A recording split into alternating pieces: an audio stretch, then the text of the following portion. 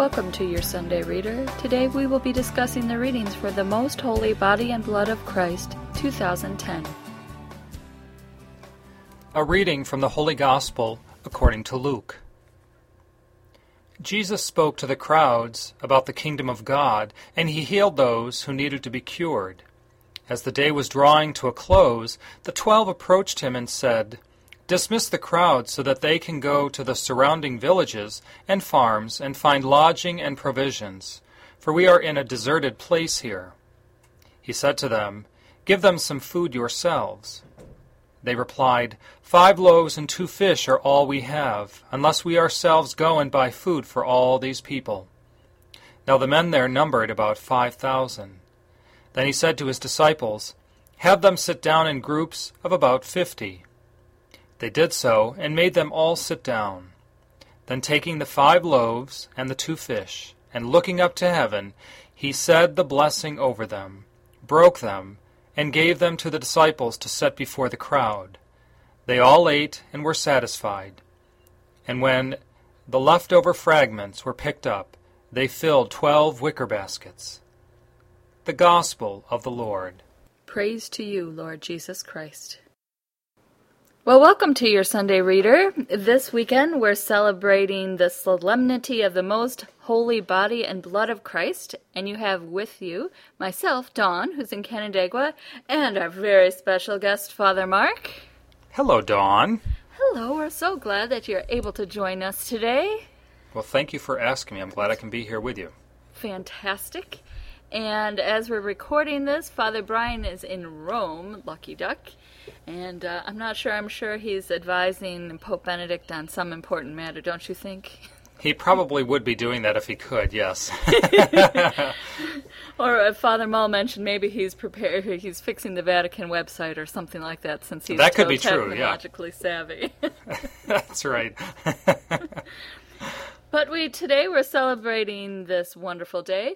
This feast used to be called the Corpus Christi, the body of Christ, and so some people might know it like that. And it was changed. The name is now the Most Holy Body and Blood of Christ.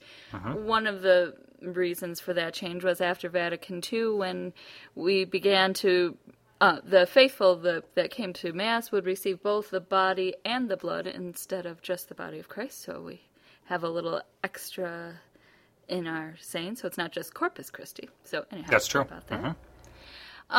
But I got to thinking about these readings. You know, it's everyone's favorite gospel reading about the loaves and the fishes. I think that's probably the first one I remember learning about. I'm sure there are lots of other ones, but it's the one it's easy to remember and you can picture it in your mind. It's great. But one of my reflection questions that I read was, what are examples of my own life where I use my few gifts, whatever they are, just like the 5 loaves and 2 fish, that I am then able to minister abundantly to others. And at first glance, that question was, I can't minister to a lot of people. What are they talking about? But then I got to thinking about it's not just the people that are up front that do these great big healings or even the priest at a liturgy. It's, we all have our own gifts, whatever they are. And I know we talk about it a lot on the podcast, but especially today to think about what are some of the gifts that I have that, whether I want to or not, that I am able to use, that I've been gifted with and are called to use. And so, some of them are in very public ways. For example, that I often cantor masses. And then some are just my gift that at least people tell me, I don't know whether it's true or not, but I'm a good listener, so I spend a lot of times just listening to people. And so it's just a reflection question for all of us to think about. What are some of your gifts that you might think are small, but God is able to do great things with? Well, and if you think about it, too, and I would agree, you are a very good listener. I am a recipient of your gift of listening, so I would certainly agree with that, and I do appreciate your giftedness. I think with the sharing of our gifts, the one thing, and I look at the gospel and say this too, that there is the element of mystery in it. So that when you and I share our gifts, And so Christ, shared what little bit that he had with this group of 5,000 men, the 5 loaves and the 2 fish. How does it get to be enough? I don't know. It's mystery, there doesn't seem to be anything in it that says how it took place. We know that Christ took them, he gave thanks for them, he blessed them, and then he distributed them. And there's an element of mystery in that, which ultimately mystery is God. When you and I share our gifts, I think there's an element of mystery in that as well, something that you and I have no control over. So that for example, if you are a good listener, when you are sitting in conversation with another person, just listening to them, you have no idea the multiplication that's going on, the life that's being given to that other person as you sit there and listen to them. It's something really beyond your control. All you can do is offer your gift of listening, and yet the other person is probably receiving, exponentially so much more as a result of you listening to them. Like ripples in a pond or something like that. Yeah, absolutely. Absolutely, yeah. So I think there's that wonderful mystery that happens when you and I are just being so real and so authentic and loving, really participating in the giftedness of ourselves that has been given to us by God, that we just, when we offer it freely, like Christ did, and, I would say generously and also lovingly, and in the spirit of thanksgiving,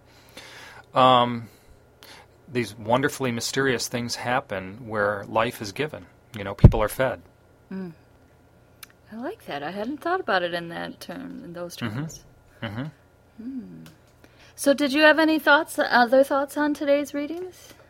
I was thinking back to our, when you and I were together a few weeks ago with the rest of the priests and the ministers, the lay ministers of the diocese for the Ministerium Day.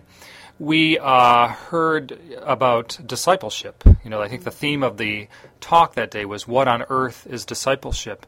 And I remember at one point the speaker talking about discipleship being it's a call, an encounter with God, but it also is a displacement or a disturbance, and that we are disturbed. It kind of maybe moves the waters a little bit in us, and gets things churning, moving around in us. And I think that's great. And I think that what's happening when we see, Christ doing what he does in the gospel and then hearing what Paul says in the second reading to the Corinthians, that Christ saying, this is my body that is for you, do this in remembrance of me.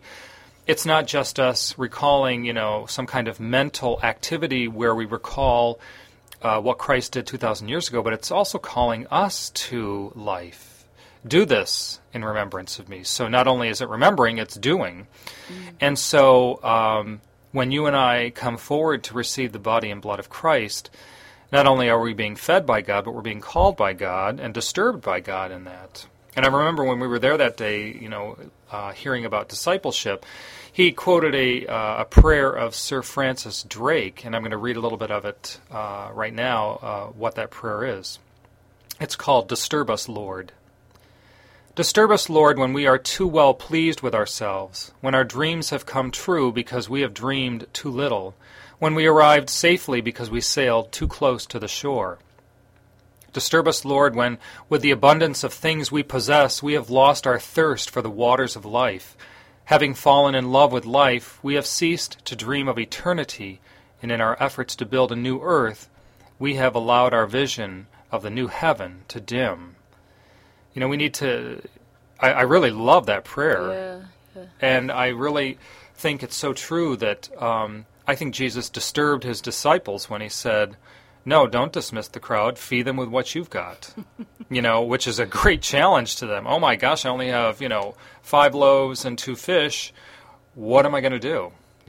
And it is that disturbing quality of God that calls us beyond our limits and our own imaginations because, as we know, with God, all things are possible. Nothing is impossible. And as we see in the gospel reading, that's exactly what happened. But it's so scary. It is. I think fear is a part of it, Yeah. I was recently talking with someone about fear and how if we didn't, not just like your fear of the monster, but, fear of confrontation, anything like that, if we didn't have those fears in our lives, how radical we could live. I mean, we could live like Jesus, I guess, now that I Right. think of it. Right. And so, while I love that prayer, I mean, like, to hear it, I'm like, yes, I want this, yes. And then when it really happens, why are you doing this to me? Right, yeah, I know. It's that stretching that we're being called to, stretching beyond our limits, stretching beyond the limits that we impose on ourselves, or even the limits that we might put on God, the limits that we put on others. I certainly think it's a lesson in us of being able to, because I think all of life is expansionary. Being able to move into the future means being able to move into something that's larger than ourselves. Wow. With those inspiring thoughts, I think that will end our podcast for this week and invite people to pray, to be disturbed by God, and to trust that the small gifts that they have, that God will use to abundantly minister to others. And so we thank you for joining us and invite you to come back next week on your Sunday Reader. Have a good week and God bless. A reading from the book of Genesis. In those days, Melchizedek, king of Salem, brought out bread and wine, and being a priest of God Most High, he blessed Abram with these words: Blessed be Abram by God Most High, the Creator of heaven and earth, and blessed be God Most High, who delivered your foes into your hand. Then Abram gave him 1/10 of everything. The word of the Lord. Thanks be to God. You are a priest forever in the line of Melchizedek. The Lord said to my Lord, Sit at my right hand till I make your enemies your footstool.